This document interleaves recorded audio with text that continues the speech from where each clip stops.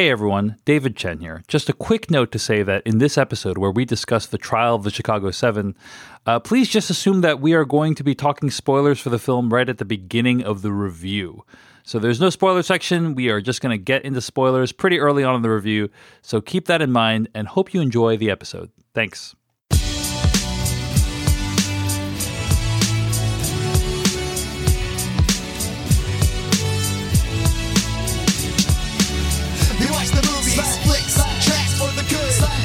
Slash film cast for the girls, boys, old, young, and we watch till the last of the credits is done. Hello everyone and welcome to the Slash Filmcast. I am David Chen and with me today are Devendra Hardawar and Jeff Kanata. Welcome to the show, everyone. On today's episode of the podcast, well, we got some special announcements we want to tell you about early on in the podcast. We're going to move on into some what we've been watching, follow that up with some weekly plugs, and then conclude with an in-depth review. This week, we'll be discussing The Trial of the Chicago 7, the newest film written and directed by Mr. Aaron Sorkin. So that is what we got in store on the podcast today. Yeah, we've been through a dry spell, Dave, on movies, and it looks like, the rains are a-coming. When it rains, it pours. So for the last few weeks, it's been actually quite a struggle to figure out what we're going to be reviewing. And starting this week, today, this episode, there's tons of movies coming out, like so many that we're going to have difficulty actually covering them all. Feel free to continue to use #/tag to let us know what you'd like us to cover, what you think we should keep an eye out for. It's going to be tough. It's going to be tough to choose one movie per week. Champagne problems. We got champagne problems all of a sudden. You know what one of my favorite lines in movies is that you'd appreciate, Jeff Kanata, is the 25th Hour, Edward Norton, Spike Lee movie. Yeah. What is it? Champagne for my real friends, real pain for my sham friends. That's what he wants. That's pretty good. That's a good one. It's a good one. So anyway, before we get to any of that today. Which one am I? Which category am I in? We have some... It's a mystery. It's okay. We have some big news, folks, and we talked about this a little bit on last week's episode of the podcast, but we are launching a Patreon. Whee! Yay! Woo! Woo! We're launching a Patreon It only page. took us 15 years. At patreon.com/film podcast. That's patreon.com/ and then the word film podcast or words film podcast. The words, the character / and the words film podcast. The words. How about that? It couldn't be simpler. We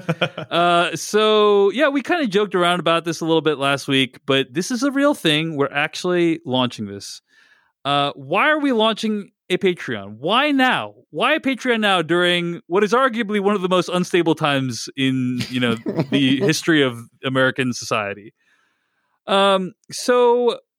Here's some of the rationale for why we're launching a Patreon at patreon.com/film podcast. Because much like comedy, we are masters of timing, finishing each other's sandwiches. Exactly right. So, we had talked about doing this for a while, and I wasn't super familiar with the Patreon platform. But I launched my own Patreon recently at patreon.com/Dave Chen. I spent some time kind of using the different features and seeing what's possible. And I really felt like, hey, I think like we can do this in a way that is sustainable for us, produces bonus content for folks, and that actually provides some value for people who are willing to back us, right? And once we like figured out a way to do that, we're like, let's do this thing. Let's let the dogs rip on this at patreon.com/film podcast. So basically, it's extremely simple. There's 2 tiers at patreon.com/film podcast. One of them is for ad-free episodes, which actually, by the way, Jeff, I've heard from some people they actually don't want because your ad reads are so delightful. People want the ads. People want the ads. Okay, so two things. You put us in a horrible catch-22, Jeff. Two things about that. First thing is there's a Manscaped ad this week, so buckle up. Second thing is just because you support us at the no ad level doesn't mean you don't have to listen to the show with the ads. We're still going to be putting out the show with the ads for free for everyone in the regular RSS. So true. So true. Support the show, feel good, make us happy, and also listen to the ads if you want to hear me say the word dong for some reason. And use all those affiliate codes. It helps. Indeed, Everything indeed. helps. So that's one level is, and actually the names of the tiers, it was a collaborative effort for these names, right? So if you are a, what is it? I'm actually trying to pull up the page right now and it's not working because I'm logged in. So let me try going to It's the going page so from a well. non-logged We've in. Yeah, so if destroyed you are a watcher, the Patreon website. if That's you what's are a happening. watcher, you get ad-free episodes of the Slashumcast.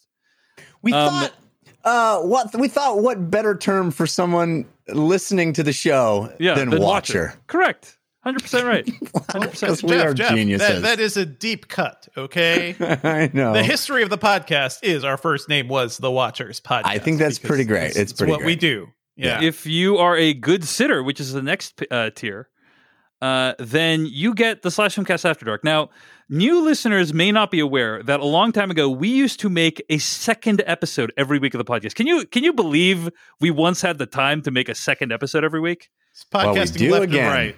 Yeah.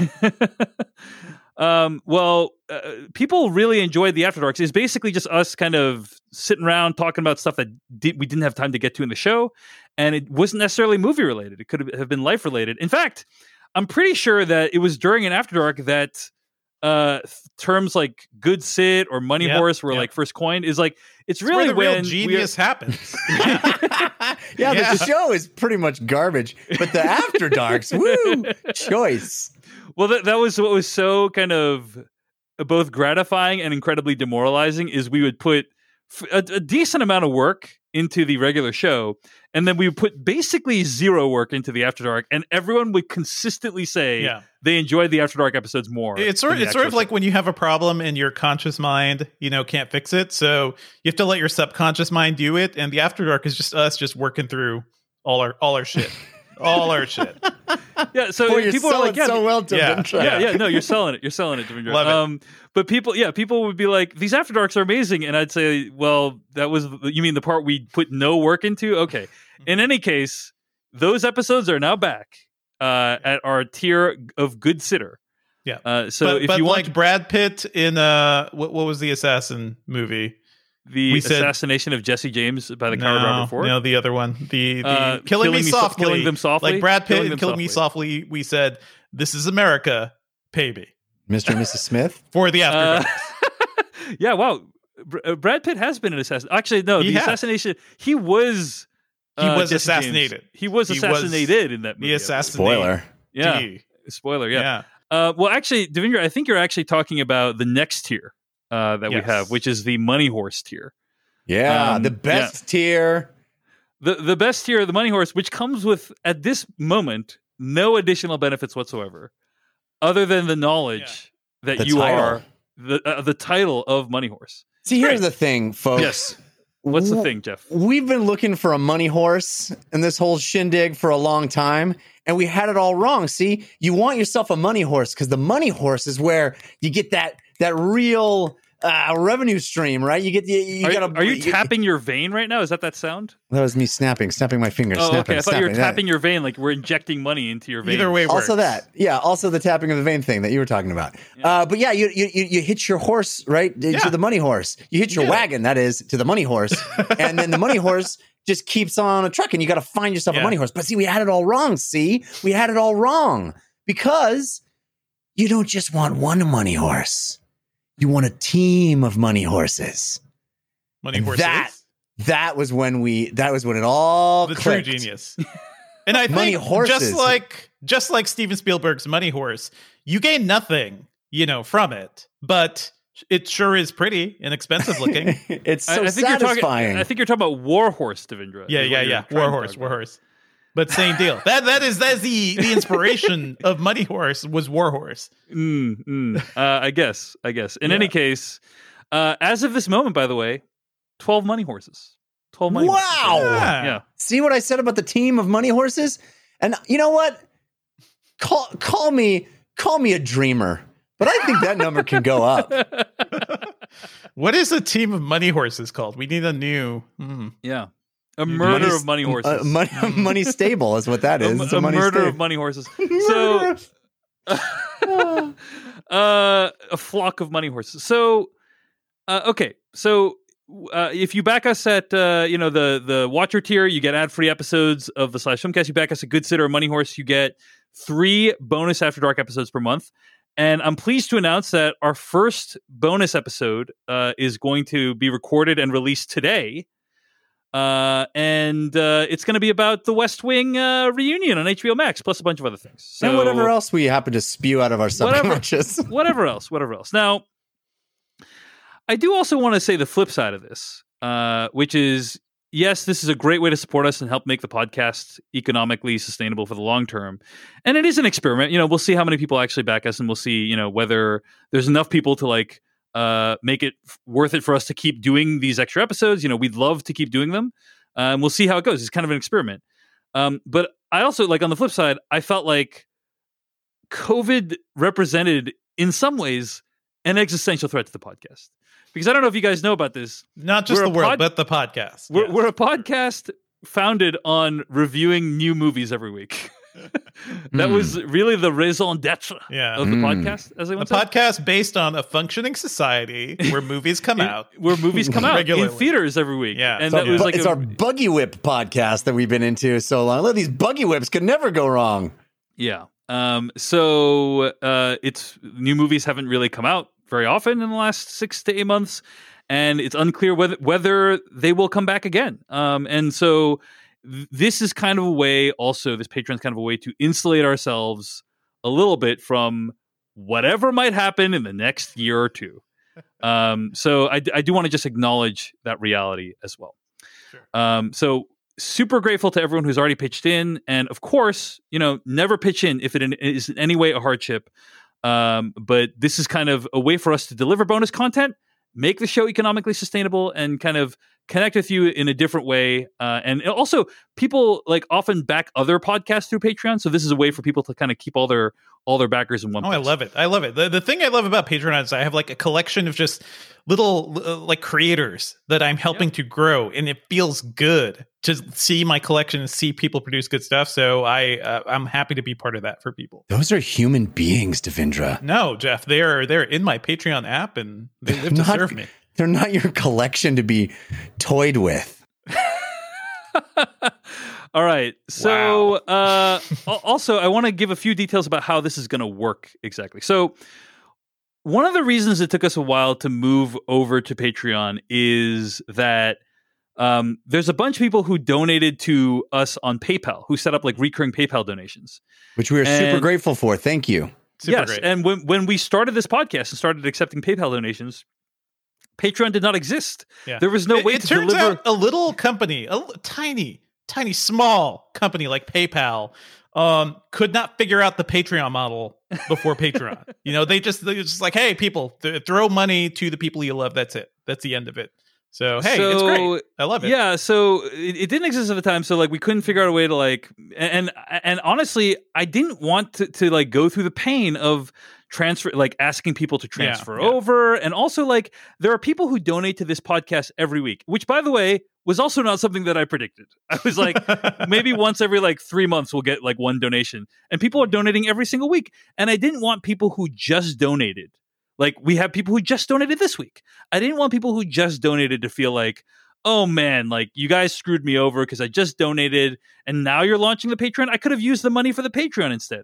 So in order to kind of make up for that, what we're doing is we're going to give away all the After Darks for free on the main feed through the rest of the year. So the After Darks will show up on the main feed. They will show up later than you will get them on the Patreon. But they will show up on the main feed just as a gesture of goodwill for all the people who've been donating to us via PayPal for all the last 13 years. This is just a tiny, teensy tiny gesture to say thank you for that. Sorry that we're asking you to go through this pain of transferring over to the new Patreon feed, but we really appreciate you putting in the work to do this. People who are subscribing at the rate of a couple $2 per month, a decent way to do this. You can continue doing that if you want. We're not going to turn that away, but you're welcome to cancel it and move that over to Patreon. We'd love it if you did that, and then you can start getting these rewards if you back us at one of the levels. So wanted to call that out. That just to reiterate, just to be super clear, these extra bonus After Dark episodes that we're going to start doing as of tonight will be available for anyone, patron or not, through the end of the year in our main feed. Patrons who sign up at the good sit level and above will get those early. You'll get those earlier than in the main feed. And then after the first of the year, we will switch that over to just patrons at the good sit level or higher will receive the After Dark episodes. That's right. That's correct. And on that note, we won't start really record. We're recording After Dark tonight because we have to kick the feed off, but we won't start putting these episodes out until November because no one will be charged for any patronage until November 1st. So just FYI, November is when these feeds are really going to fire up and start updating in advance. Sorry, it's a little bit confusing. This is exactly why I didn't want to do it, but you got to rip the Band-Aid off, and you got to do it the Band-Aid off. We're doing it. So again, as Jeff said, to recap, we're giving away the After Darks for free through the rest of the year. The After Darks won't start until November, and starting in January of 2021, the After Darks will be exclusive to Patreon. So. And thank you to everybody who has already signed up at Patreon. We sort of jokingly last week mentioned it, and already we have hundreds of people who stepped up to the plate and supported us, which feels amazing. This is our official kickoff of the Patreon. So all of you who are waiting for that official word, consider it done. You can now rush over. Rush over to patreon.com/film podcast. Film podcast, indeed. Yeah. Sign up. Couple of other things I want to mention. One is that a couple of people have asked about annual subscriptions. The Patreon recently did announce that they are allowing pages to have annual subscriptions. So if you prefer to pay for a whole year, possibly at a discount, that is coming at some point in the future. But I think we need to have been have a Patreon page for a couple months and have processed some payments before they'll allow us to do it. So we don't have annual subscriptions right now, but it probably will be coming at some point in the future. I wouldn't hold out until then, just because I don't know when it's going to come. But just as FYI, it's something we do plan to introduce at some point. I think it's also worth making clear this is all a work in progress too. This is an evolving thing based on how people respond to it, and there could be more stuff coming if it turns out people really want us. Do you guys like us? I don't know. If it turns out you really like us. But that said, we have put quite a bit of thought into what the existing rewards are. And there's a lot of things we left out of the existing rewards because this is what is here is what we feel like we can reasonably achieve. And so definitely open to people's suggestions on the Patreon page or at /filmcast@gmail.com. But we've already evaluated things like releasing an old feed of all the old episodes or doing a monthly hangout, things like that. We decided not to do those things very specifically in favor of what we have here. But again, always open to your suggestions. So /filmcast@gmail.com. We do think we can execute what is here and maybe more in the future, but this is a good starting point for us. Final thing I want to bring up is for the last 13 years, we have accepted one-time donations via PayPal, as I mentioned earlier. We are going to continue doing that as a way to make a one-time donation if you want to do a one-time donation for no reward whatsoever. I'm not saying I would do that if I were you, but I do want to leave it open as an option. And I think that basically the way it's going to work for now is the people who want to do shout outs on the air, you can do that via PayPal at paypal.me/filmcast or through the other means. Shouting out is not a reward on the Patreon right now. Maybe it will be in the future, but for now, the PayPal one-time donations will be the way to get the shout out. So that's kind of how we thought of it for now. Again, that might change, but that's kind of where we are right now. So I know that was very cumbersome and very exposition heavy, but the It's the kind of thing you can expect from the new version of the show. Cumbersome and exposition heavy. Yeah. And you get to pay for it.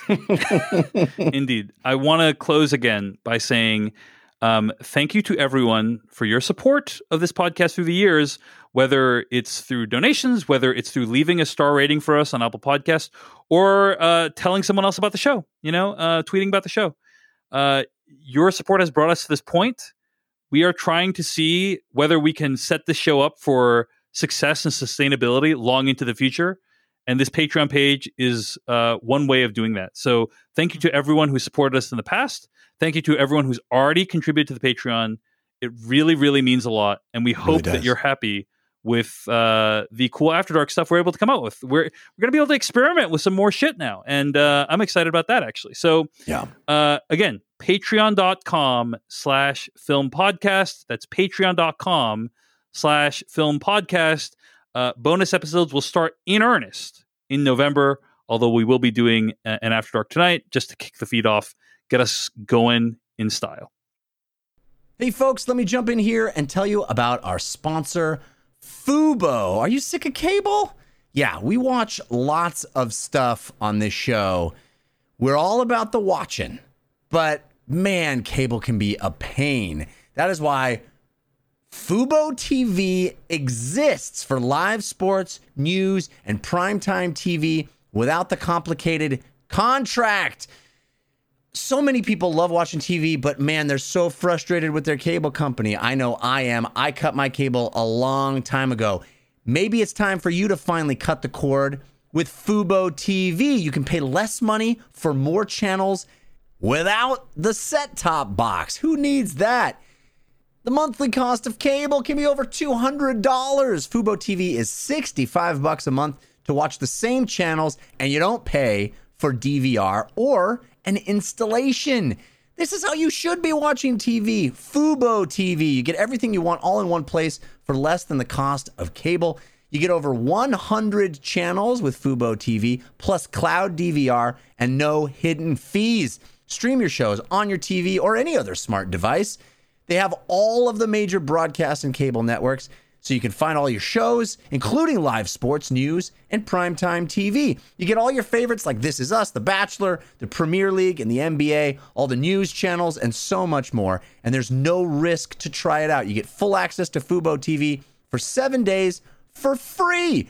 And right now, Fubo TV is offering our listeners the 7-day free trial and 15% off your first month by going to FuboTV.com/filmcast. There are no contracts and you can cancel at any time. So go to FuboTV.com/filmcast for 15% off your first month and a free trial. That's FuboTV.com/filmcast. All right, let's move on and get to what we've been watching this week. Devendra, why don't you kick us off? I've been talking for a while. Yeah, well, I checked out a movie called The 40-Year-Old Virgin on Netflix. Not The 40-Year-Old Virgin, the Steve Carell movie. This is a movie, which I kind of love the title. It's just so clever because of that. Directed and written by Radha Blank and starring her as well as a playwright in New York who is, 40-something, somebody who the people, the media business, the theater business used to talk about. Somebody who had potential, somebody who was on the 30 under 30 list, and now she is 40 and not as successful as she'd like and just kind of facing a life crisis. This is a movie exploring that and also different ways for her to kind of use her skills. She kind of realizes, she can also write prose for rap. She can turn her prose into hip hop in a way. And don't roll your eyes at this as like another Hamilton thing, because I think it really uses this conceit in a lot of ways. And I believe this is also what Radha Blank did in real life too. So this was a way for her to re-energize herself creatively and, just kind of find her own groove again. I think this movie is brilliant. It is just fantastic. It reminds me of like, I feel like it's harkening back to the old Woody Allen stuff because it's in black and white. It's set in New York. It's really all about everyday New York for people in, in the theater business, because there's a lot of insider stuff there. But she also teaches in the New York City school. So she's dealing with kids who are, still very much teenagers trying to figure out their own ways to be creative and to write plays. And she finds herself in the rap battle scene and the underground hip hop scene in Brooklyn and throughout New York.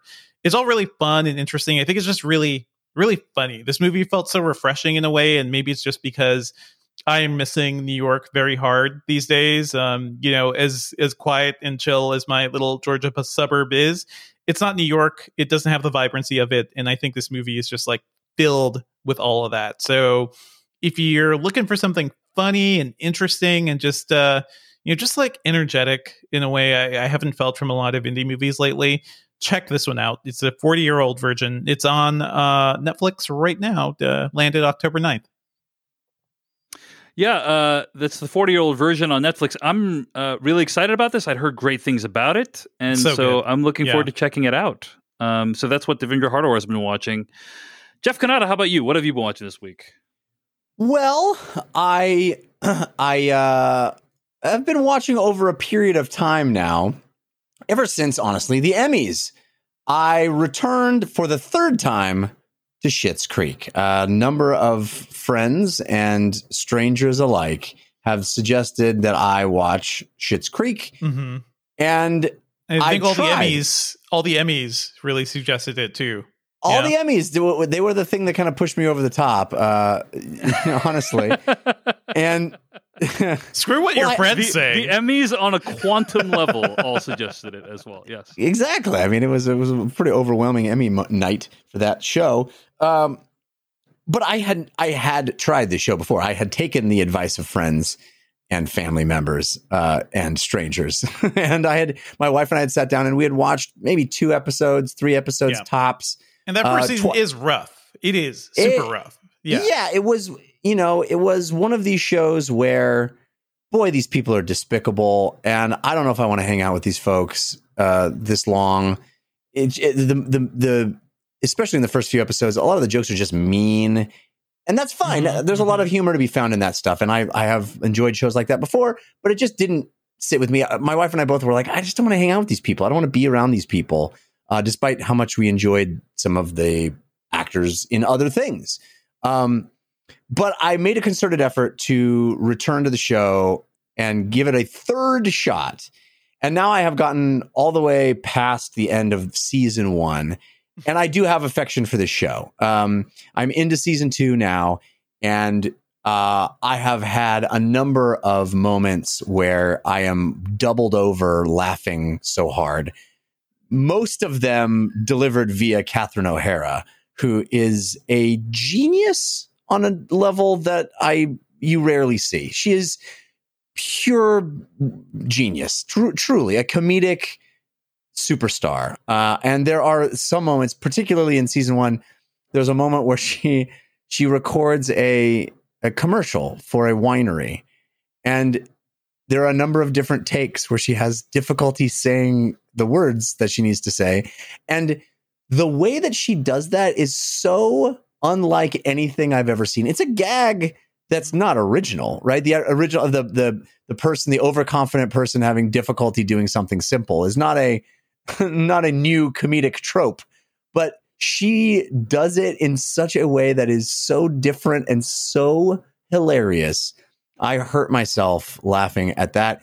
And there are a number of other ones. I give the show a lot of credit. There is a character that Chris Elliott plays, who is related to the titular Shit from Schitt's Creek. This is a place called Schitt's Creek, and it is named thus because someone named Shit founded the town hundreds of years ago, and the descendant of that person is played by Chris Elliott.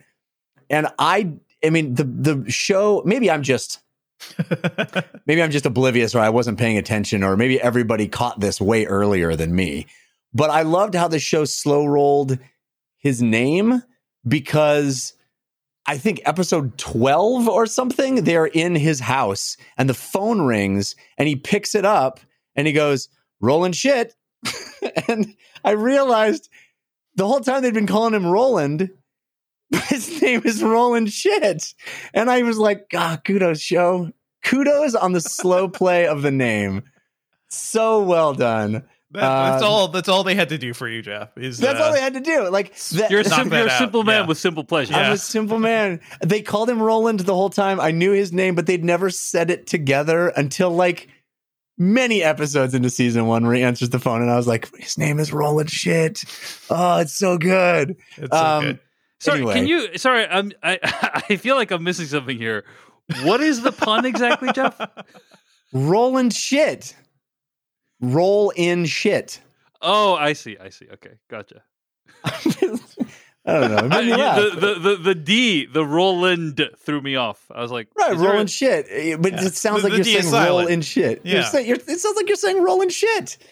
Because Yeah. if I say rolling shit or rolling shit, it's His pretty name should have similar, been man. Roland. So- that would so have they're been That's too. playing how by, like, fucking puns work, Dave. I'm They're playing explaining by, puns to you. They're playing by Jeff Limerick rules, basically. Oh, wow. How dare you? How dare you? Those I'm are a going pro- to win Emmys eventually, right? I am a Hey. yes. Thank you. By that logic, thank you, Yeah. Devindra. I am a professional poet. How dare you? By every definition, I'm a professional poet. Anyway, I love Catherine O'Hara. I think Eugene Levy and Dan Levy and Annie Murphy, I guess. Yeah, Annie Murphy I didn't know her name before, but she's great too. I think all of them are really good. The core family, and I did over the course of the first season warm to them, and they grow, right? They humanize. They become less unlikable over the course of season 1.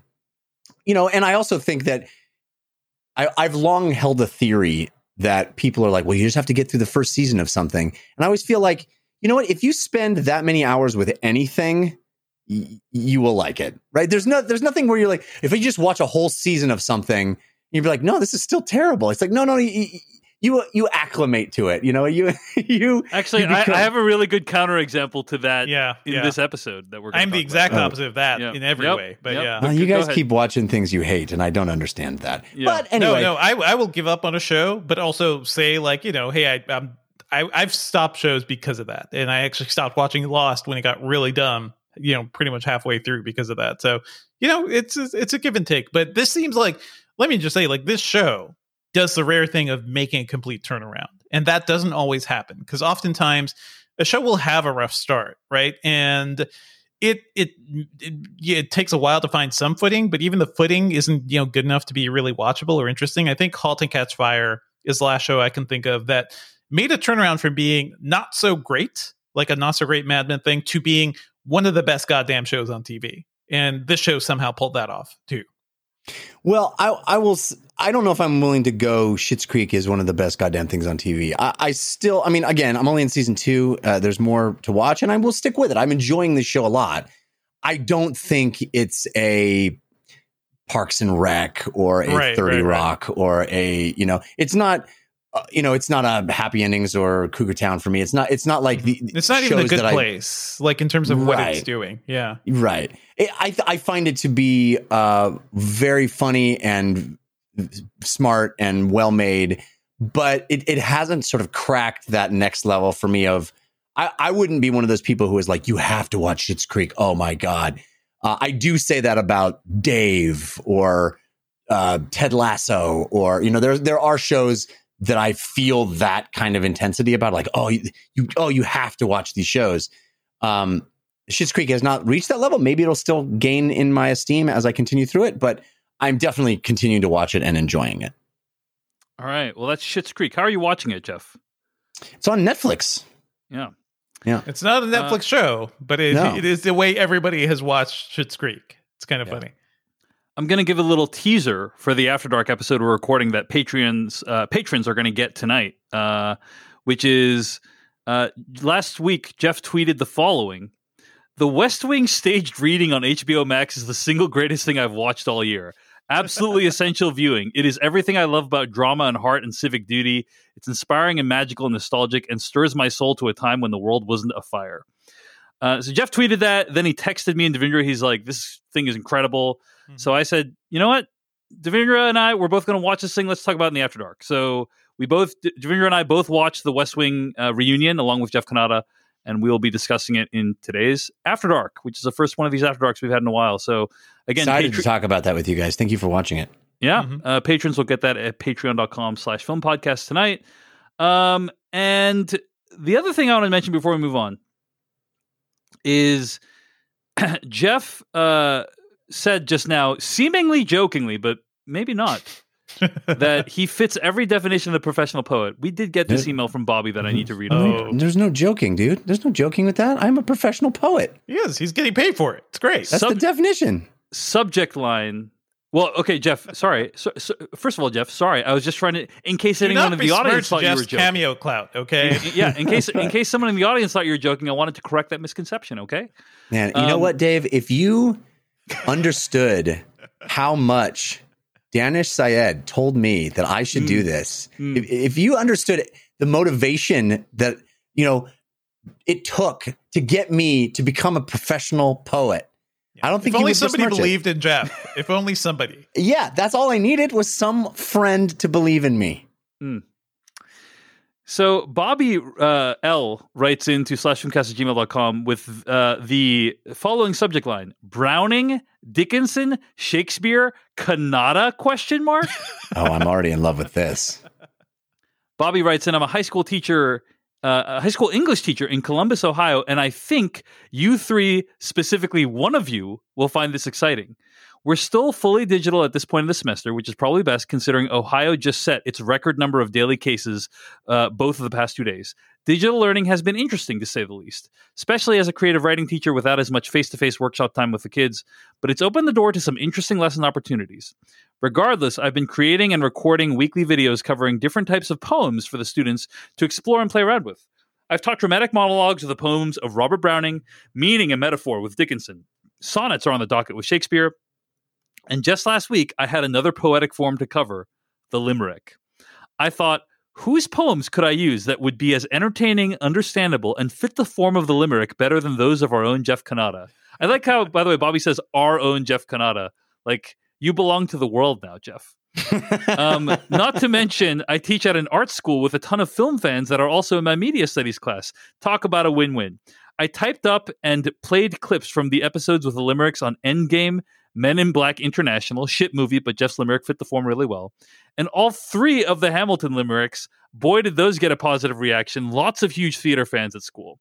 I marked the limericks all up, showing the syllable counts and rhymes and how they fit the pattern. Needless to say, I received a ton of really cool and inspired limericks this past week after that listen. Much of that thanks to Jeff and his constant enthusiasm for this fun little form, and Dave for his relentless, merciless, ruthless iron fist. Some of them even wanted more examples from Jeff. I don't think you can get any more professional than selling these, of which I'm going to need to buy one soon, and having them taught in a real classroom alongside these other titans.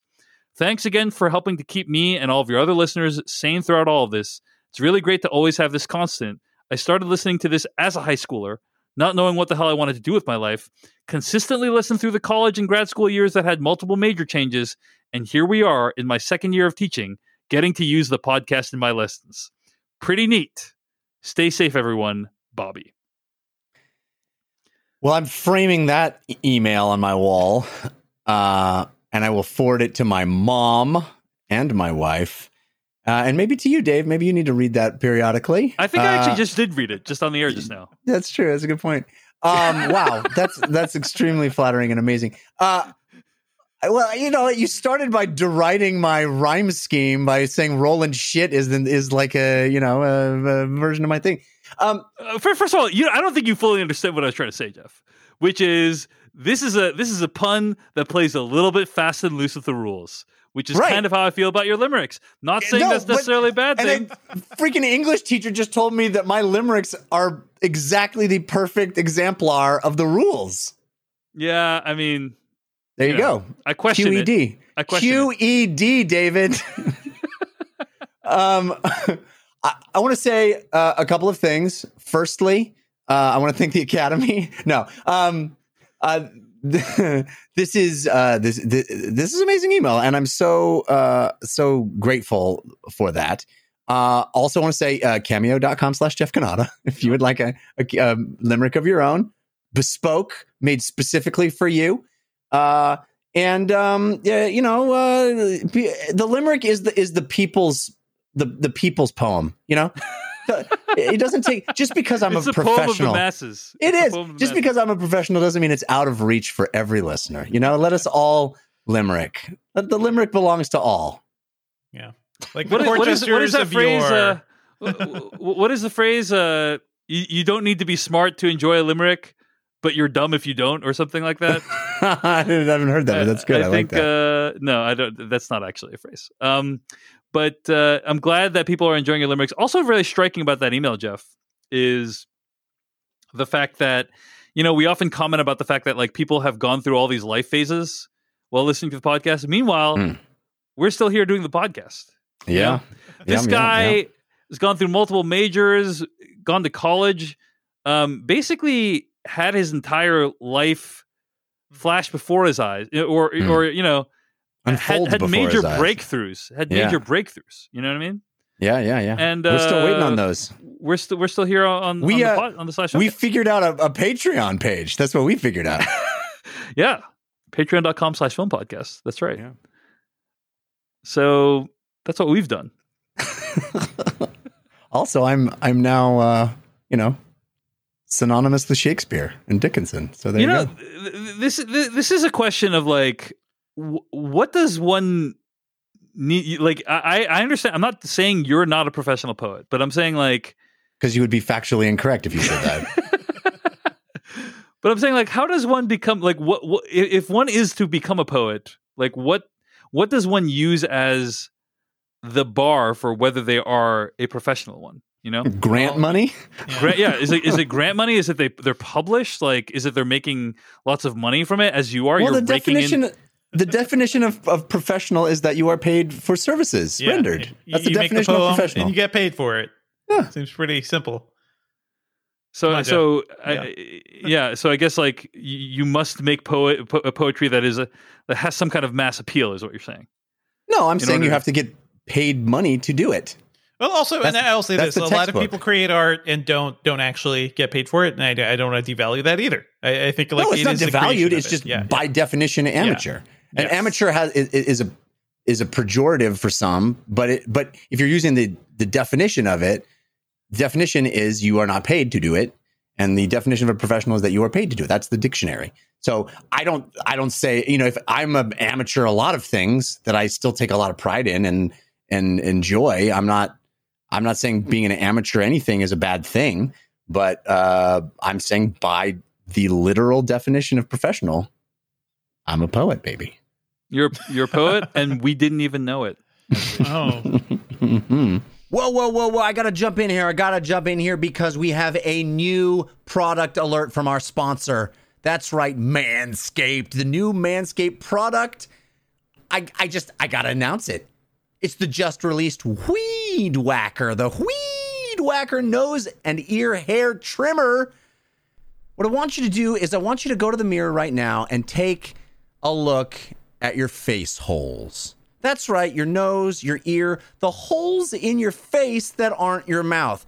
I'm guessing you're going to see some hair sticking out of those holes. It's time to keep your ear and nose hair looking as nice as your down low area.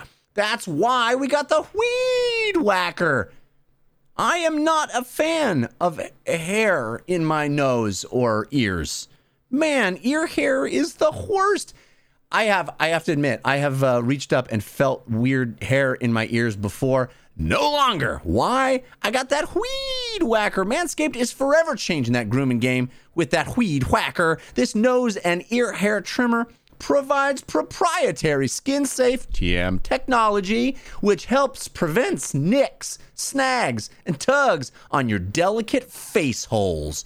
Do not use in your mouth. The premium Manscaped Weed Whacker uses a 9,000 RPM motor-powered 360-degree rotary dual-blade system. Now, you do not want to dip below 9,000 RPMs on your motor-powered 360-degree rotary dual-blade systems. You do not. That is just not recommended. Luckily, the Weed Whacker stays above that 9,000 RPMs on the motor-powered 360-degree rotary dual-blade system. It is intelligently contoured and enhances the trimming experience and is waterproof, which makes it easy for you to just get all up in your face holes during a shower or a cleaning. Easy operation, easy cleaning, of the Weed Whacker itself. It's the only nose hair trimmer on the market with a powerful and rechargeable lithium-ion battery that lasts up to 90 minutes of use. Have you ever pulled hair out of your face holes? Have you ever tried to grasp a hair with your fingers in your ear or on your nose?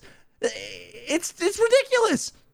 It might hurt worse than nicking your down low area. Manscaped is making whacking your weeds a time to look forward to, delivering maximum confidence while providing hygiene. And you will get a replacement blade every 3 months to keep your weed whacking time clean and enjoyable. Look, fellas, 79% of partners polled by Manscaped admitted that long nose hair is a major turnoff. You don't want that long nose hair. It's time to upgrade your Manscaped routine with the Weed Whacker. Get 20% off and free shipping with the code FILMCAST at manscaped.com. Thank you, Manscaped, for keeping our down low area trimmed and the hairs in our face holes looking nice. So for 20% off and free shipping with the code FILMCAST at manscaped.com, that's 20% off with free shipping at manscaped.com and the code FILMCAST. What are you waiting for? Go whack your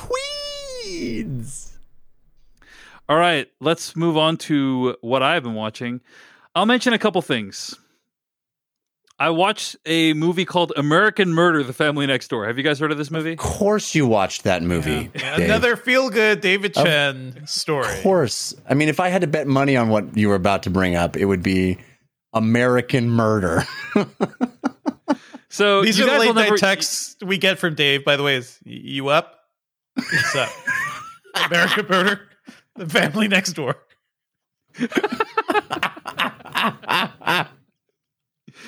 I assume you guys are never going to watch this, so I can tell you about the movie. Yes, I know about it. I'm probably going to see it at some point, but yeah. Okay, well, this is very on brand for you, Dave. That's I'm going to reveal some details of the actual case that this was about. Okay, so American Murder: The Family Next Door covers the case of Shannon Watts, and one day her and her 2 children vanish, and her husband, Chris Watts, is like, I don't know where my wife and kids are. Like, please, he goes on TV. Yeah. He's like, please come home. In his pockets. I don't know where my family is. Let me know. I know nothing about this. Let me guess.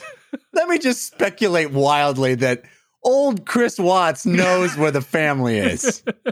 That is accurate, Jeff. That is accurate. So let me say this. This movie is really interesting because no talking heads, no reenactments. Virtually the entire movie is just existing footage, right? A lot of it was body cam footage from police officers, which is really amazing because you don't see those often as part of the narrative of true crime documentaries. And it's just like showing you things as they unfolded. Half of the footage is like security camera, body cam footage, that kind of stuff. And the other half is videos taken from Shannon Watts's Facebook page. This woman put so much of her life online that they were able to basically construct half of a documentary of her life just using her Facebook posts. Future, baby. That's it. In the future, there could be a documentary about every human being on the planet. Yeah. So it's really interesting construction. There's a lot of advantages to this construction, which is, first of all, I mean, the movie is like 83 minutes or something. It's very short. And I was never bored because there's this momentum of like you're kind of learning about the situation through like these like primary sources, this like real time sources, right? And so the documentary has this great momentum to it. It feels super authentic because you're using actual footage, obviously.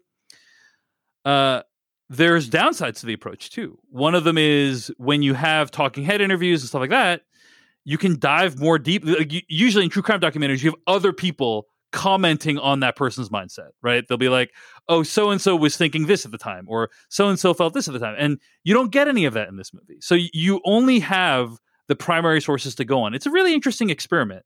And I would recommend it, like watching it just for that reason alone. It's like a really interestingly put together documentary just from these sources. The nature of the crime is really horrifying, and I'm just going to say, I don't think I'm going to be able to forget this, guys. I think this thing's going to haunt me for quite a while because what happens in the documentary and what happened in real life, this case was like headlines all around the country. And what you find out happens is that Chris Watts murdered his wife and 2 kids so that he could run away with his mistress. And As one does. he murdered them and he lied about it for weeks. And you see all this footage of Chris Watts playing with his kids, being like a really good father. And then even in the aftermath, when his wife is vanished and like the police are there, they're questioning him. He seems like a totally normal guy. Like I was actually the whole first time I'm watching this, I'm like, I have no idea if he actually did it. Maybe it's an unfortunate, they were kidnapped or something. I have no idea. But no, it turns out he had murdered them and lied about it for months. And it just, I'm just like, I can't believe it. I can't believe it. Like these people, like there's people that just like look normal. They look completely like a loving father, loving husband. And inside there's something about them that just one day snaps and they murder people in like really cold blood, brutal fashion. And I mean, I'm not going to describe the details of the crime because it's really horrifying. But either that or they were always a sociopath and just never acted on it. Sociopaths work is that they seem normal, but you never know what's actually going on. Yeah, maybe, but that's what's more scary to me. But I would argue he's not a sociopath. Like he seems like legitimately remorseful about the killings. It's just he was pushed that removes culpability from him. He felt like he was trapped. He was pushed into this outcome, and it's chilling. It's chilling because you like, I guess when you watch Law and Order and stuff like that, or even other true crime documentaries, you start thinking to yourself, oh, like, I think I can like be pretty good at spotting a killer. You know, like I'm like maybe a B-, C+, you know, like I could maybe some of the time, but then you see this guy, Chris Watts, like other people will say, oh, well, I knew it was him all along. That's fine. Good for you. You're smart. But for me, I'm like watching this super loving father, you know, seems like a nice guy. And then one day just up and kills his wife and 2 kids. I'm not going to be able to forget about it. Like this movie's going to haunt me for a long time because just that someone like that is capable of that. Anyway. Well, now you've haunted us too. I would definitely not suggest you watch it, Jeff Cannata, as a father of 2 children yourself. No need to worry about that happening. So anyway, that's American Murder, The Family Next Door. It's on Netflix right now. Really interesting documentary, and I'd say, worth checking it out if you are interested in true crime. Just like an interesting approach. It's rare I've seen anything like it before. So, I would recommend it. I had a chance to finish Raised by Wolves Season 1 this week. Have any of you guys finished Raised by Wolves Season 1? No. I still have not. I'm what behind. Episode are you on, Jeff? Gosh, 5, I think. I will not reveal any of the plot details of the final episodes of the season. I will just say that this is a show that began as one of my favorite shows of the year. And by the end, in my opinion, is completely off the rails, jumped the shark. Oh, no. Bonkers batshit. Like, oh, that's a bummer. I really feel like they there's times when you're watching a show whose story is unfolding in a way that you feel like the storytellers have lost control. And that happened with Game of Thrones the last season, and it happened with the last 2 episodes of Raised by Wolves Season 1. Consistently one of the most visually interesting shows on television, consistently really, really good at world building until its last few episodes. And yeah, I just thought it just completely spun wildly out of control. And can't really talk about it because I don't want to give anything away, but I was very disappointed by the ending, and I'm not looking forward to season 2. So that's where I am with Raised by Wolves. Now I want to catch up just to have an opinion of my own, but I'm really disappointed. Prove me wrong, Jeff. Prove me wrong. I try every episode. Every moment of every episode is what you're trying to do. Yeah. And finally, I had a chance to finish off Lovecraft Country Season 1. Any of you finished Season 1? I have not seen the finale yet, but I'm pretty caught up. Yeah. Otherwise. I did an in-depth discussion of this on my personal Patreon at patreon.com/Dave Chen, but it's a bit of a bumpy ride, season 1, I thought. Definitely like more coherent than Raised by Wolves season 1. So it's not like completely nonsense by the end. It is a bit whiplash with Lovecraft Country, right? Because you go from like the great first episode to the terrible second episode, then to it's all over the place. But I do like a lot of the stuff in the middle. It found a little bit more of its footing by the end. Yeah. And I would say that the thing about Lovecraft Country is it's an anthology series, right? So like every episode's kind of like a monster of the week, but it also has this long season running through line about like what's happening with Tick's ancestors and stuff like that. That long running season wide story arc is very bad. Like it's executed very poorly. And everything that's not that is actually really well done. So like the monster of the week, introducing the new characters every week, all that stuff is really good. And everything that is like what's going on with Tick's ancestors and the Book of Names and all that stuff is rough. It's very rough. And so the end of season 1, I feel like the season was a pretty mixed bag. But it was consistently one of the most visually interesting shows on television. And there's some amazing body horror, amazing visual effects. And so ultimately, I still feel okay recommending it because it has some great stuff in it. So, Devindra, what episode are you on right now? I'd say the same. I mean, I'm the one right before the finale, so I just didn't get to catch up. But yeah, there's so much. I almost had written off the show completely because we talked about it again after episode 2, which was just felt like bad, like an awful weird way to wrap up that storyline. But then they definitely found their footing throughout the season. I think they got the episodes got better as the show went on. So yeah, they got a lot better. Although I think the pilot itself was super strong too. But yeah, it just seems like it's a show that always handled too much at once, and sometimes it all spins out of control and gets kind of crazy. But then, there's some good stuff. There's the episode set in Korea, which I think is really, really well done. There's kind of a time travel-y one. Yeah, there's so many great ideas, and also consistently, a show that's dealing with the Black experience in America, especially during an age where things were even worse. So it doesn't shy away from that, and I respect it for that. Like, it has a backbone where I think a lot of shows just are bad without actually saying anything. Yeah, well, that's Lovecraft Country season 1. Mixed bag, but still a lot to recommend it. Jeff, is this something you think you're going to catch up with one day? I thought I was. Episode 2, man, I was so high. It really just threw you off the show. It just threw me off the show, and then there was all these other things to watch. I'm on to Fargo, and I'm on to these other things, and it's like the idea of climbing back on that hour-long drama train is a little hard for me. But maybe. That's another thing too. Like, the episodes are 1 hour each, and the difference. I was watching the first few episodes of Raised by Wolves. Some of those are like 40 to 44 minutes, and it's just like, honestly, such a relief to watch a 44-minute hour of television. Sometimes I'm just like, oh man, 44-minute hour. Yeah, you know what I mean? Like, I'm like, this is just so luxurious. I have time at the end. Oh man, time at the end to get up and go to the bathroom. I could do other things in my life than watch a show. Wow. Yeah. All right. Oh my. That is kind of how I feel about that show, by the way. So I will not be catching up on Raised by Wolves, probably. That's too bad. There's some good stuff in it. Anyway. I've seen the first couple episodes. I'm good. I think I'm fine. Yeah. The first episode, I think, is a masterpiece. Yeah, I love it's really good. It's really good. Yeah. All right. Well, that's what we've been watching this week. Let's thank people who donated to our podcast via the conventional way on PayPal.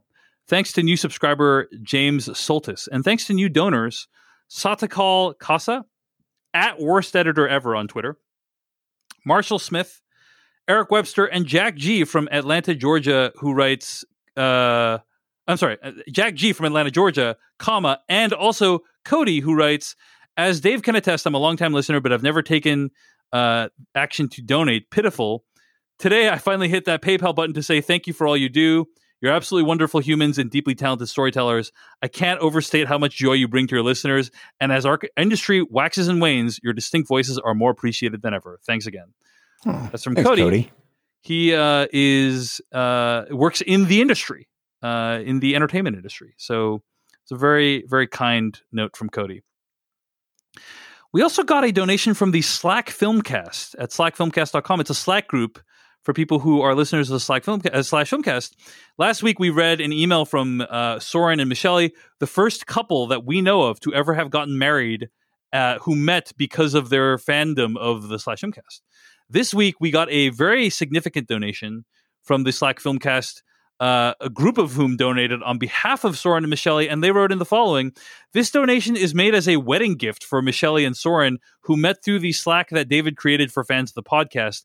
We couldn't be more excited when they announced that they were getting married, and very honored that the Slack got invited to watch the live-streamed wedding ceremony and to join a Zoom call for celebrations afterwards. It was such a wonderful time, and we wish you all the happiness for your future together. From your friends on the Slack Filmcast."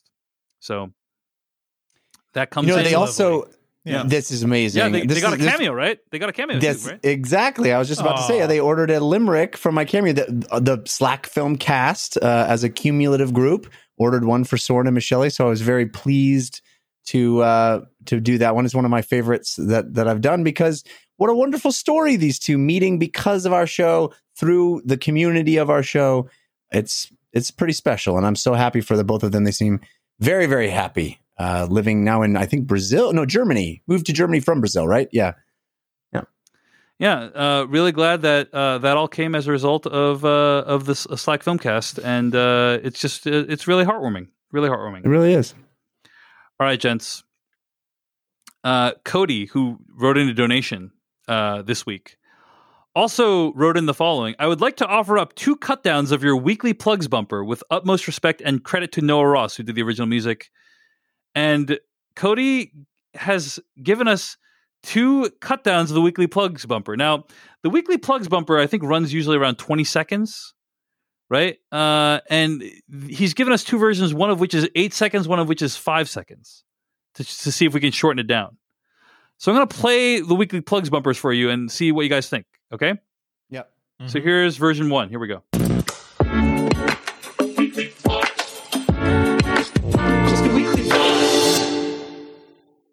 That's version 1 of the updated weekly plugs bumper. Yeah. Here's version 2. This is 5 seconds.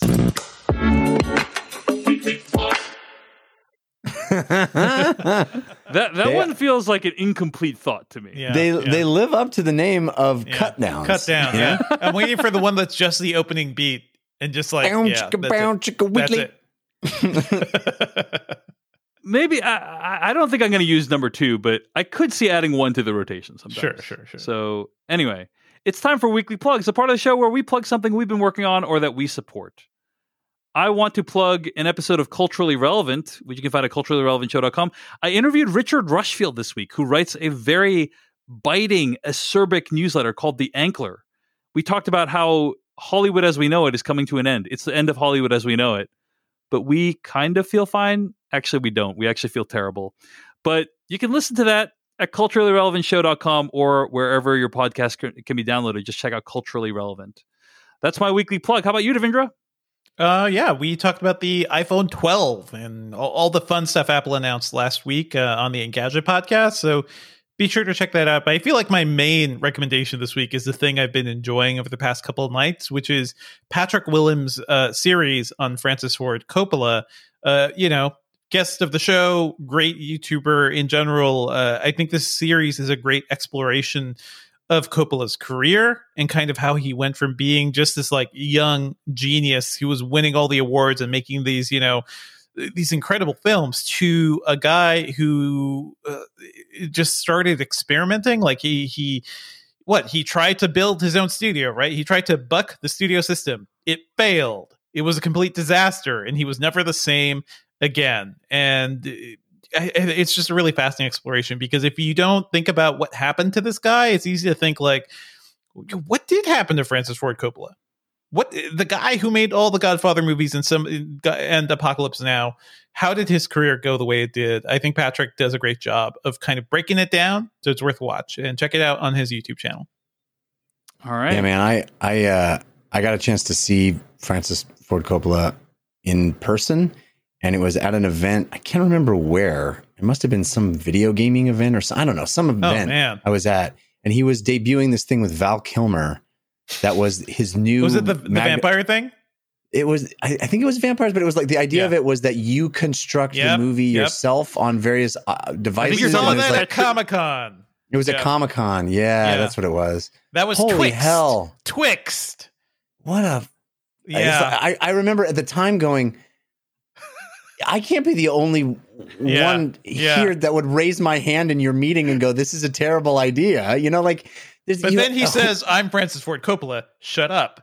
And he keeps going. You know, so that's basically it. I turned out to be the one who was right in that situation. I don't think that thing got released as like a movie. You can actually stream it now. But yeah, the idea was that you could rearrange scenes of Twixt, or he would do it on like road shows of the movie or something. He said it was like composing. He would compose the movie live like a musician, and it's just like, this is not a good idea, Francis. But hey, well, if you want to know like more of how he got to that point, check out Patrick's series. It's great. Yeah, it's great. I've been doing commentary videos with Patrick on his videos on his second channel too. So we'll be talking about that as well as reviewing Apocalypse Now, Final Cut at some point. But great series of videos. Jeff Cannata, what is your weekly plug? Well, I want to do two now as well. My first is a new show. I think I mentioned once before here. A new show I'm doing a stream on Thursdays at 3 p.m. Pacific. It's called The Fan Controlled Show. Actually, it's called the show formerly known as The Fan Controlled Show. Why? Because fans control it. And so every week the fans decide on a new name for the show. And last week we were called Jacob and the Other Guys, because Jacob is the behind the scenes tech wizard that handles the streaming of the show. And the fans decided that it should be called Jacob and the Other Guys. Every week it'll be something new, and it is in support of the Fan Controlled Football League, which will be launching in early February. But up until that time, it's a football league headed up by a bunch of luminaries: Mike Tyson, Richard Sherman, Quavo the rapper. There's a whole bunch of really cool people involved, including Greg Miller from Kind of Funny, who owns a team. And the fans decide on everything, every single thing. They decide who the coach is. They decide who the players are. They decide on the draft of the players. They decide on the plays that are run. They decide on the logos of the teams, the team names, the jersey designs. Every single thing is controlled by fans. And it's a real football league with real elite athletes that's going to be playing games. And so we're the official podcast stream. You can find us on Thursdays at 3 p.m. Pacific at twitch.tv/FCF, which stands for Fan Controlled Football. And I think that brings me to a great segue to the other thing I want to mention, which is vote. Make a plan to vote. It feels really, really, really good to vote. You can vote right now in most states. I think all the states. You can vote early. You can vote and make sure your vote is counted. You can figure out how to do that. You can drop off your vote. If you're voting by mail, you can vote super early. You can track your ballot in a lot of states as well. Vote. Go to vote.org and find out exactly how to make a plan. I promise you, it feels really good to participate. Vote. Can I add something onto this, Jeff? Because another thing happening, I'm talking to people feel like they're powerless, right? That their vote doesn't matter, that they're not like really doing enough, even though it seems like things are pretty terrible right now. One thing that's really good you could do with several organizations or whatever campaign you're supporting is volunteer, because right now it's very easy. You sit through a Zoom training and you can text on behalf of your candidate or choice, or do phone calls, or that's pretty much the main thing. The door-to-door is not a great idea right now, but that's happening too. But I think you could do a lot of stuff from the comfort of your home while being safe during the pandemic. Take some action, because everything matters right now. Everything is on the line, pretty much. Great plug, Jeff. Appreciate that. Vote, because this thing needs to be a blowout, guys. Just put that out there. So anyway, I hope everyone's voting. I would love, there's nothing that I would love to see more than a record turnout. Like if we got, it was about 60% of Americans voted in 2016. If we got to like 80%, it would be amazing. It would be historic, and it would be pretty special. So I'd love to see that. Folks. You have the power. Hey, let me jump in and tell you about our sponsor, Quip. When's the last time you got rewarded for brushing your teeth? That's right. You can get rewards with Quip's new smart electric toothbrush. Good habits can earn you great perks like free products, gift cards, and more. How does it work? Well, I'm glad you asked. You probably heard us talk about Quip a million times. I know I have. I love Quip. I am a 3 Quip family right now. Actually, I just got my 4th because the brand new smart electric toothbrush from Quip just arrived, and it rewards me and my mouth. The Quip Smart Brush for adults and kids connects to the Quip app via Bluetooth and tracks how well I brush. I get tips and coaching to improve my habits, and I earn points for daily brushing. Bonus points for completing challenges like streaks, and then I can redeem those for rewards like free products, gift cards, and discounts from Quip and Quip's partners. I already had a Quip. I got a new one, but if you already have a Quip, you can upgrade it with a smart motor and keep all the features you know and love. Those sensitive sonic vibrations, the 2-minute timer with 30-second pulses. I love all that stuff, and I've loved it for years now that I've been using my Quip. And they offer a complete oral hygiene routine. The mint or watermelon toothpaste with all those anti-cavity ingredients for strong, healthy teeth. The eco-friendly solar battery charger to power your Quip with sunshine. Plus, you can get brush head, toothpaste, and floss refills delivered from $5, and shipping is free. How smart is that? It's pretty amazing. So join over 5 million mouths who use Quip, including my own, and save hundreds compared to other Bluetooth brushes when you get a Quip Smart Brush for just $45. Start getting rewards for brushing your teeth today and go to getquip.com/filmcast right now to get your first refill free. That's your first refill free at getquip.com/filmcast. That's spelled GETQUIP.com/the-word-filmcast. FLIMCAST. Quip. Better oral health made simple and rewarding. All right, that brings us to our review of the trial of the Chicago 7. You know why you're on trial here?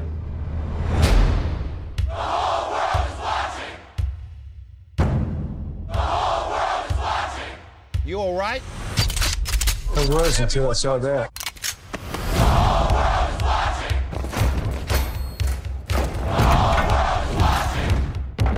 Martin's dead.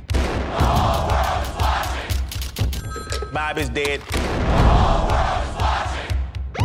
Jesus is dead. They tried it peacefully. We gonna try something else. These rebels without a job. They're a threat to national security. This revolution, we may have to hurt somebody's feelings. When you came to Chicago, were you hoping to draw the police into a confrontation?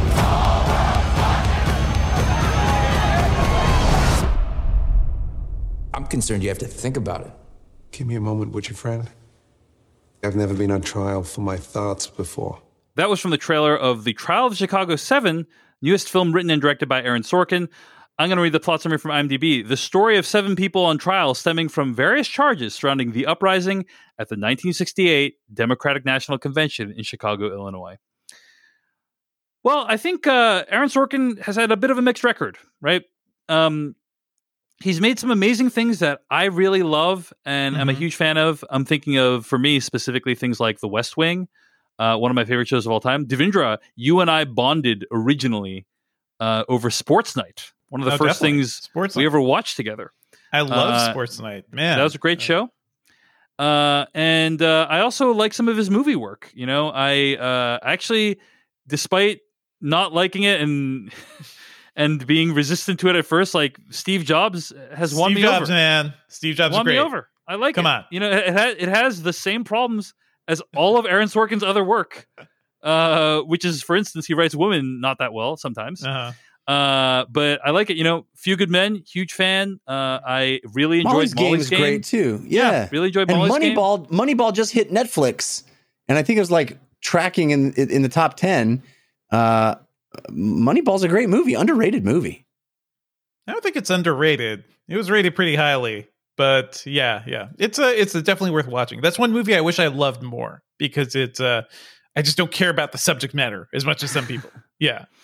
So mixed bag, but he's done some great things. He's also done some like pretty cringy things. I would say Studio 60 on the Sunset Strip was bad in my opinion. Yeah. The words "the Newsroom" better not pass your lips right now, David.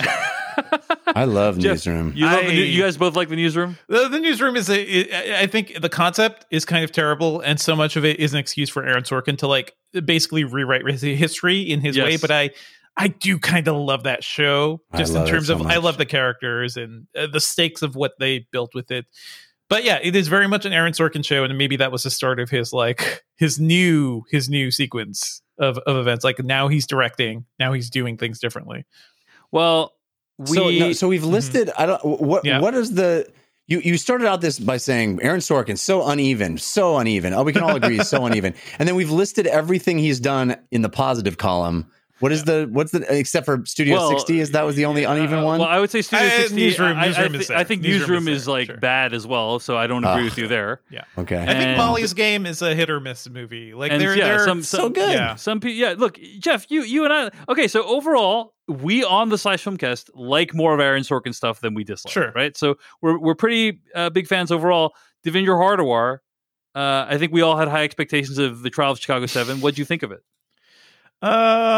Do you guys watch Bob's Burgers? Because I just feel like the character who's just like all the time. This feels like an Aaron Sorkin version of a major event from the 60s. It feels like Aaron Sorkin kind of rewriting history in his way, similar to the Newsroom. But let me just say, like, since I've started watching Aaron Sorkin stuff, and since I think at first with like Sports Night and West Wing and everything, I was wowed by his sense of character and his sense of dialogue and everything.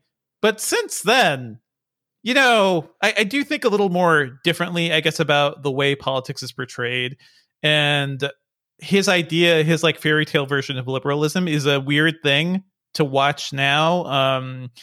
So seeing him basically tell the story, which is about people who are resisting the Vietnam War in a very like public way, really putting themselves on the line. This is a movie about revolution and resistance, and I don't think that's what the story is about. But the movie feels like it is just the Aaron Sorkin Hollywood version of that. It feels watered down. It feels weak. I don't think it's a bad movie, and I can see why so many people enjoy it. But there's so many things in this movie that really, really just make me roll my eyes. I think I alluded to the opening earlier, which has for some reason, probably the worst Daniel Pemberton score I've ever heard. But just this really jaunty, orchestrated orchestral music over, major historical events, which include the assassination of Martin Luther King Jr., the assassination of JFK. There are so many weird things in this movie that just feel like, actually, yeah. But very, very bad directorial choices or stylistic choices. I think most of the actors are woefully miscast, just so distracting. Eddie Redmayne in this movie, I cannot buy. I can barely buy him as an American. I think, like, I don't know what it is. Maybe it's just his cheekbones and just like his like beautiful, beautiful looks. But he feels like he's in the wrong movie. Jeremy Strong is doing something in this movie that feels like Tommy Chong meets Garth from Wayne's World. It is not working for me. There's a lot of little bits of things like this, of just like the performance is not quite gelling. I think the script is all right, but what it really comes down to is that this movie just feels like, it is the Hollywood version of the story in the way that it also, I don't think it does justice to the story or to the characters.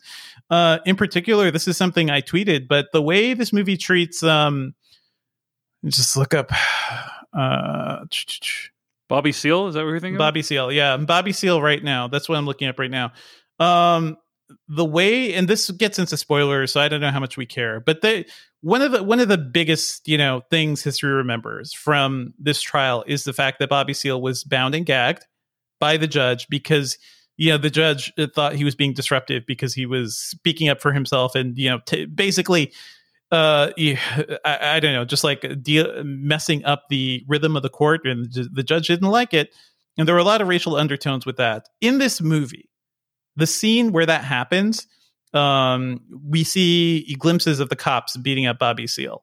very quickly. And then we see Bobby Seale sitting in court, and it looks bad, but it seems within 5 to 10 minutes, that situation is resolved. Bobby Seale sat in court for days, bound and gagged. 3 days, in fact. Yeah. And it seems strange to me that Aaron Sorkin simplified that in a way to tell a better story to him. Whereas I think the real story here, the real like story of Revolution, is that this guy, went through all this fighting against the war the way he did. To me, just telling the actual reality is more dramatic. That's a better story. And I just feel that way about so much in this movie. And I think we'll talk about the ending too, but the way the music swells at the end, the way the like title cards come, or the cards that tell us like what happened to every character, it felt so weird and schmaltzy in a way that this story didn't quite like. It seemed like it deserved more than that. I feel like this movie needed somebody who had kind of a revolutionary spirit to tell the story.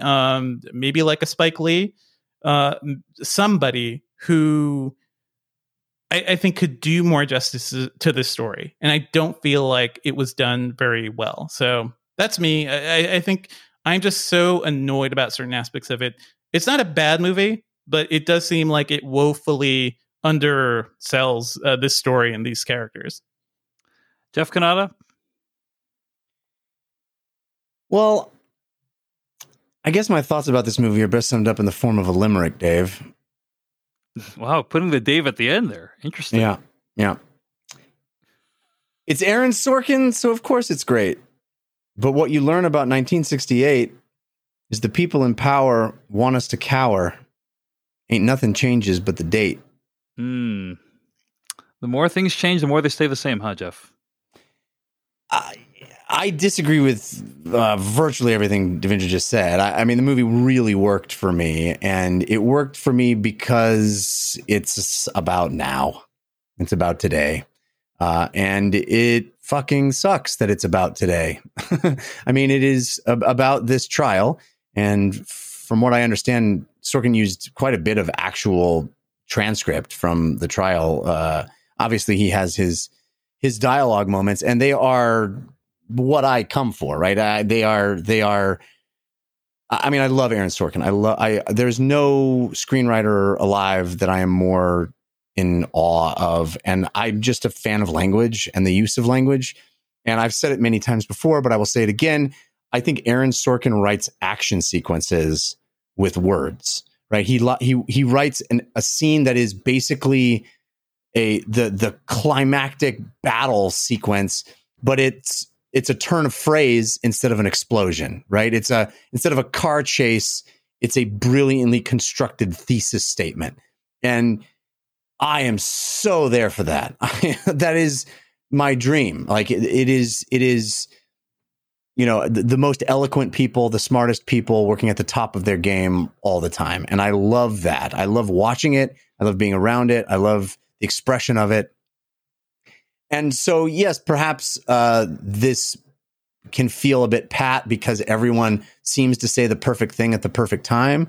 But to me, that is in much the way Steve Jobs' movie was. That is sort of distilling down the feelings and thoughts and moments into something more pure. It is getting at the heart of what is being expressed and what happened by saying it in the most efficient and eloquent way.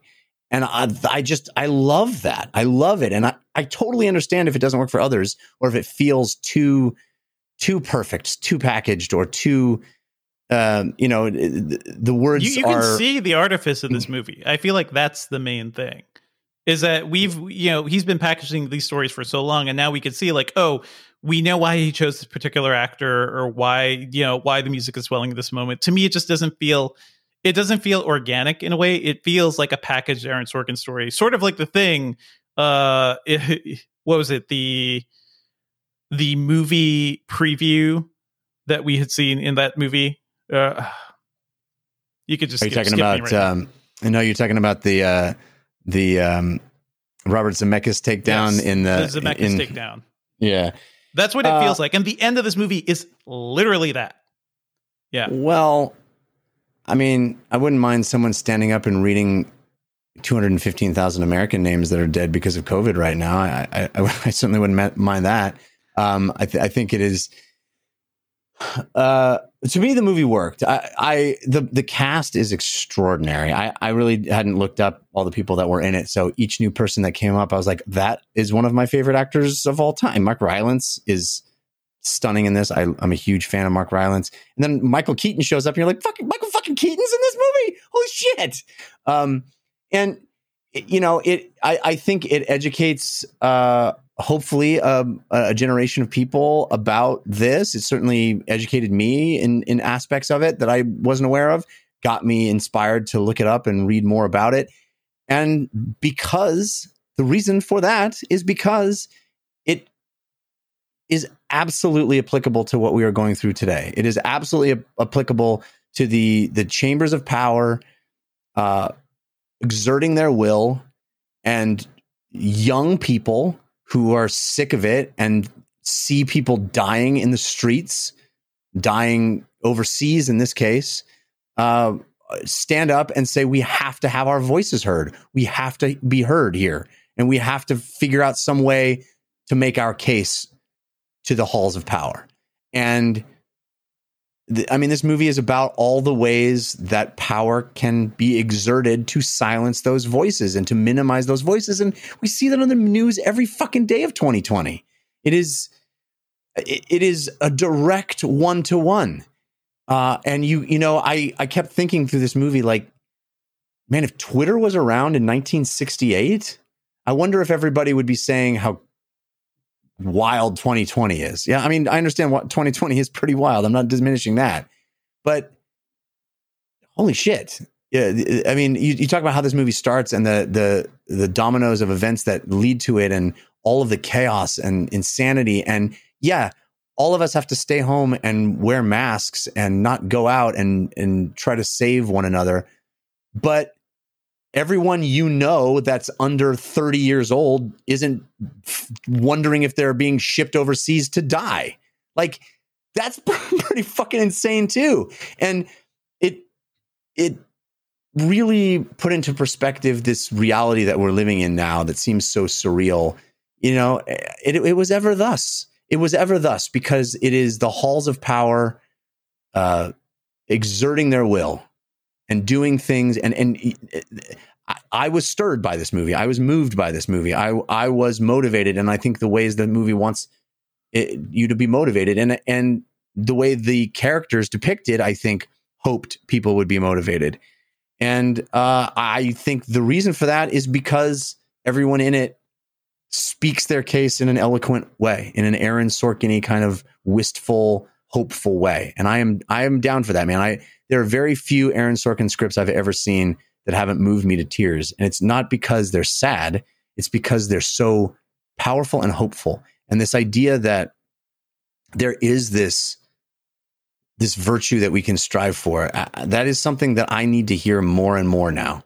And I think this movie was a success, and I really, really loved it.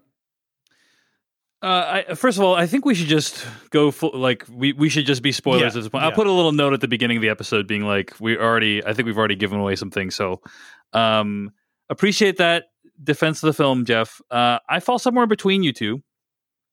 So yeah, we're in spoiler territory at this point, but I'll say that I think that I really enjoyed this movie as well. I had a great time with it.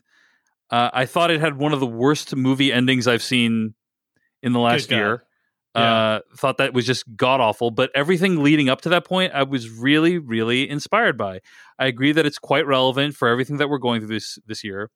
And I've been trying to think about like what it is Aaron Sorkin is trying to say about our society with his movies and with his work in general. And I think what we see with shows like The West Wing and with movies like this, and even with movies like Molly's Game, is that the institutions of the state can often be turned towards its against its citizens in really unfair ways. So he is not idealistic about institutions because we see here fairly terrifying acts of police brutality. We see probably one of the most unflattering depictions of a judge that I've ever seen in a film. And by all accounts, pretty accurate, evidently. Yeah, exactly. Yeah, but he's not like, oh man, remember when judges were honorable? Remember when we could trust the police? He's not like that, right? That's not what this movie's about.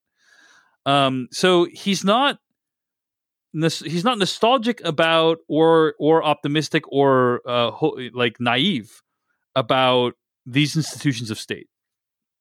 What he does believe in is the power of the individual to change things, right?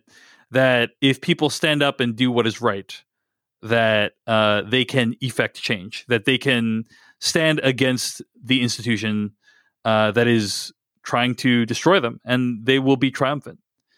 And I do think that's like a valuable message.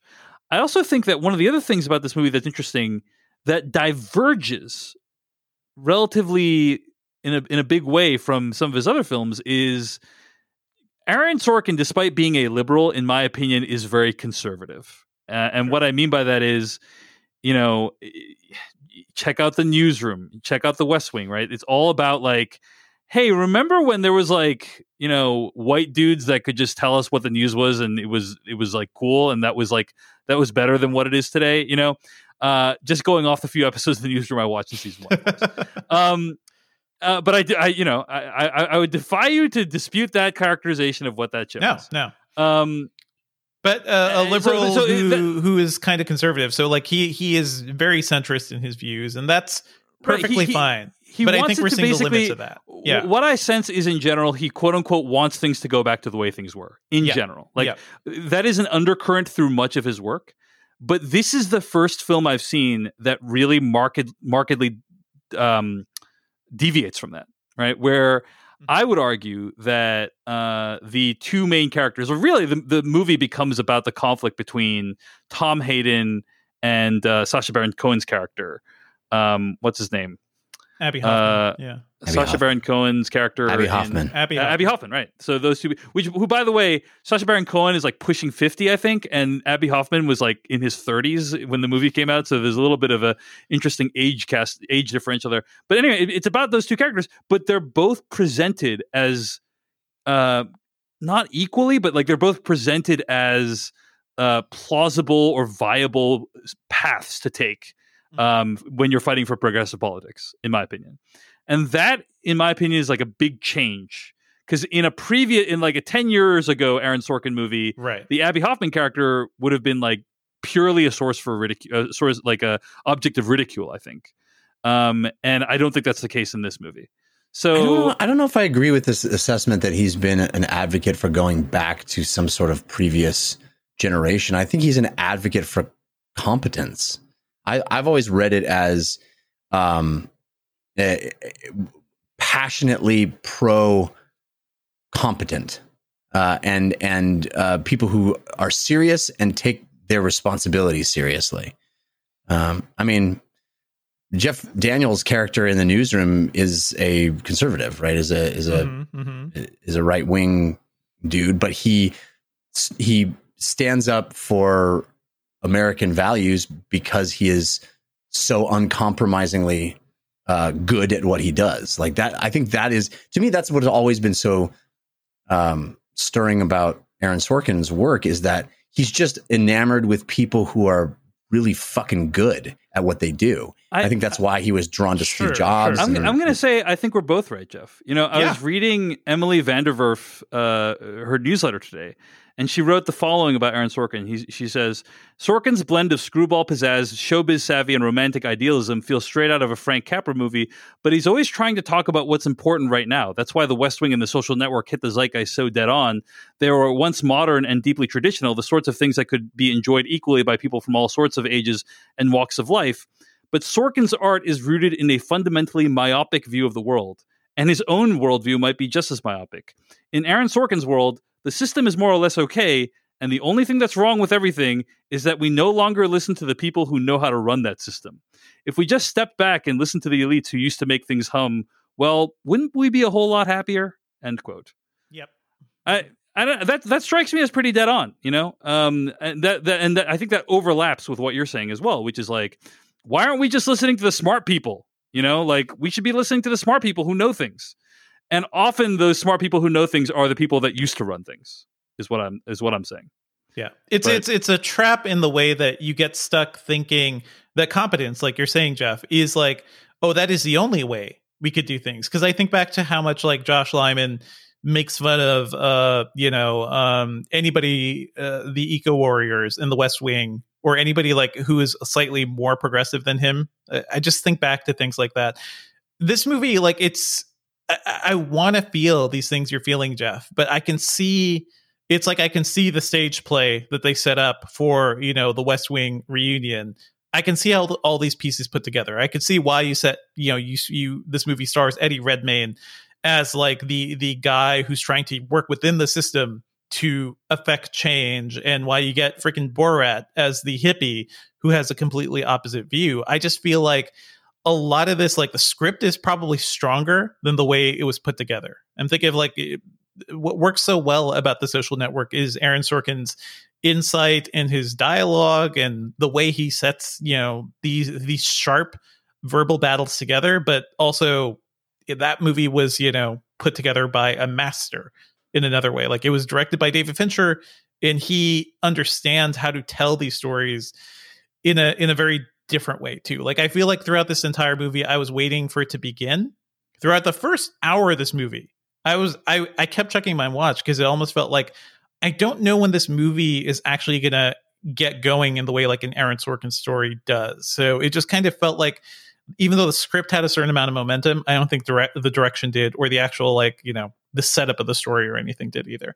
I mean, I disagree with most of that as well. You know, I probably join Jeff in his disagreement of that. What I will agree with you about, I don't even know if you're saying this actually, but what I will say I think is a problem with the movie is, like, first of all, I think it gets started really early on. You're like 15 minutes in, you're already at the court trial. So I think I felt the momentum for sure. I think that the biggest problem with the movie is because it is a trial of Chicago 7, technically 8 if you count Bobby Seale. Yep. The movie is just all over the place in terms of whose perspective it's focusing on. When the movie begins, it starts from Joseph Gordon-Levitt's perspective. Mm-hmm. And I'm thinking to myself, oh, we're going to learn Joseph Gordon-Levitt's character, Richard Schultz. This movie is going to be about him and how he starts as like a very conservative kind of government loyal to the government kind of guy. And then he realizes like how the thing he's doing is really shitty, and he comes around. And then like 10 minutes later, his perspective is completely dropped. And we basically never come back to it until the end. And it's really just a function of the fact that I think he really tried to give each person in the story a little bit of screen time, a little bit of an arc. And as a result of all of the number of characters and wanting to keep it at like 7 characters, plus the people they know, plus the lawyers, it really does end up, I think, shortchanging almost all the characters. And so I felt like it was a little bit all over the place, unfortunately, just because of how ambitious it was. But I didn't feel the way you felt about it, Devindra. I felt like it was still had a lot of momentum. And I hugely enjoyed watching it. I had a great time with it, and I was riveted, and I thought the cast was overall great. The accents were terrible, in my opinion. But like Sacha Baron Cohen's accent is just, and also Jeremy Strong playing the hippie. I don't know what Jeremy Strong is doing. I never felt like that's Jerry Rubin. I felt like that's Jeremy Strong doing a hippie accent. But Jeff, what do you think? Jeremy Strong doing Tommy Chong, basically. But yeah. Jeremy Strong was fine. I agree that Sacha Baron Cohen really was trying to lay on that Chicago thing. Every time we talk about the pack, it was a Bostonian accent, I believe. Whatever. Every time we talk about, he's from Worcester. He's from what Worcester. he said. That's what he said. Whatever.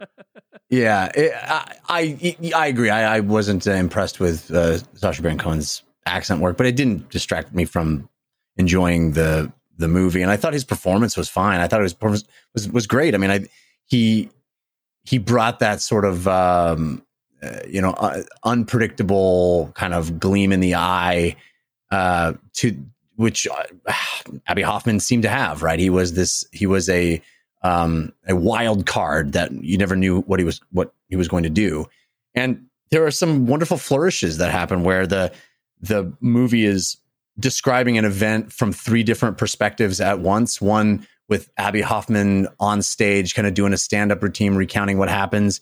One, in the context of the courtroom, and another, with actual flashback footage. It was, I don't know. I thought the movie. I felt like I was shot out of a cannon watching this movie, and it breezed by. By the time it ended, I agree with you guys. The ending feels abrupt, but only because I could have watched 5 more hours of it. I was just like, keep me in this room with these people and I want to know how this all goes. And it was wild. I mean, I know the trial was, 6 months long, but you're in this movie and it's like, you just got to the courtroom and it's like day 47. You're like, what? Day 47? Well, I don't know. I wanted more and more and more. I just ate it up. I thought it was fantastic. And I just was so relevant today. Were you really a fan of the ending, Jeff? Like, did you really think that was good? I'm just curious. I thought it was a little unsatisfying because it attempted to come to a positive conclusion that it actually moved the needle by doing that, rather than it's kind of a difficult thing because the truth of what happened is pretty unsatisfying from a movie perspective, which is they all got 5 years except those other 2 dudes. And then it went to appeal and it never was retried in appeals, and they all, it was fine. So that the truth of that, the fact of that is kind of hard to dramatize. Right. So the victory being they got out on appeal. It's like not super satisfying narrative. Not even like there was an appeal trial that they won, right, or a settlement that they won. The prosecutors just declined to retry it at appeal, right? Yeah. They declined to bring the charges. So that's a hard thing to make a triumphant ending of a movie moment. But I will say that the idea of reading out the names, thousands of names in court, I did not like the camera pulling back and Frank Langella like miming the. I will have order in this courtroom. Yeah, order. I know that was a little overly theatrical, even for me who loves theatricality. But I didn't mar the movie for me. I thought we had stopped, like, slow clapping is something we have been making fun of as a society for years. So it's just the idea of, like, this guy did something and then people, like, slow clap their way into the full plot. It just is like, this is awful. It just is. Yeah. I was stunned that it was in the same movie as everything I had seen previously, which overall I thought, as with you, Jeff, I thought had been very skillful. So it was just a very sour note to end an otherwise solid movie that I would recommend to people. But anyway, I was more objecting to its abruptness of, like, I felt like I was on this freight train and then all of a sudden the movie's over, and there wasn't any real sort of satisfying conclusion there. But it's kind of a cynical thing to point out that we've been slow clapping. That to me wasn't as heinous a move as it seems to be to you guys. You're still secretly a fan of the slow clap, is what I'm hearing. Yeah, I think that's what this really. You still like a good slow clap? An earned slow clap. Yeah, I felt it was earned. I felt that moment was earned. I did not enjoy the long pullback camera shot because Frank Langella, it clearly was told, like, keep banging that gavel for 5 full minutes, and you could see him sort of give up halfway through, but yeah. I'm glad you liked it, Jeff. I figured you might, because I think you like idealistic things. I do. And I watch American Murder: The Family Next Door. So we like different things. To each his own. To each his own. I mean, I like the movie quite a lot as well. I definitely liked it more than Devindra, and I do think it's very prescient. I do think it's good to know. It is a good reminder that many of the battles that are being fought today were fought previously as well. And that the American justice system can be incredibly racist, and that's something that I think is not just racist, dude. Not just, yes, but also it wants to hold on to power. It wants to preserve its own power. And part of that is ensuring racism so that other people, other kinds of people, other groups of people can't grasp at its power. But it is equally as dismissive and destructive to white males that want to disrupt the system or are a threat to its power. The systems. I'm going to agree with every word there except equally, Jeff. I would not say equally, Jeff. Okay. Like, listen, like Bobby Seale, we see him get bound and gagged in the movie. Joseph Gordon-Levitt's character has his moral fiber moment where he gets to be the one who comes in and basically helps to save the guy because he does not agree to this, which I don't know if that's actually how that went down. But then he's out and we never hear from him again. We don't hear from the Black Panthers really. Like, we see a bit afterwards, but not really much. Like, for me, this is the problem of idealizing politics right now, or at least the way Aaron Sorkin does it, where it's like, it is the smart white guys who will come and save the day and figure it all out. And it's not that simple. Look at the news this year. It is not that simple. And I feel like this is a movie that is made to appeal to everybody who looked at the Black Lives Matter marches and were more worried about the property damage than the message that was actually being shown and that people were actually trying to convey. I don't think this movie understands that. That's why I don't think this movie, it has elements of what's going on today, but it definitely feels like a movie that was conceived last year before, everything erupted the way it did this year. That's all. So it doesn't feel like the movie of the moment. It feels like the movie of several years ago to me. Glad you enjoyed it, Jeff. I want something more. I want something more. It's a pretty vicious charge to level at it. I'm not personally offended by it. I'm just surprised to hear it. I don't understand what the movie is. It seems like a movie made for people that were more worried about the property damage than, like, I don't know what part of the movie gives you that impression. Well, I think the way, like the thing I just described, of even simplifying the Bobby Seale story, but also the coalition of people we see involved in these protests are not people of color, really. It uses the Black Panthers kind of as props early on, but doesn't really go into their side of the story or what's actually being told. So no, to me, it feels too pat. And I think the ending, I was not shocked by the ending, because to me, the ending felt like, well, this is exactly what is going to happen in this movie, because I don't think this movie started off well. And I think so much of the way it was constructed, as they were trying to like lead up through the trial and do everything,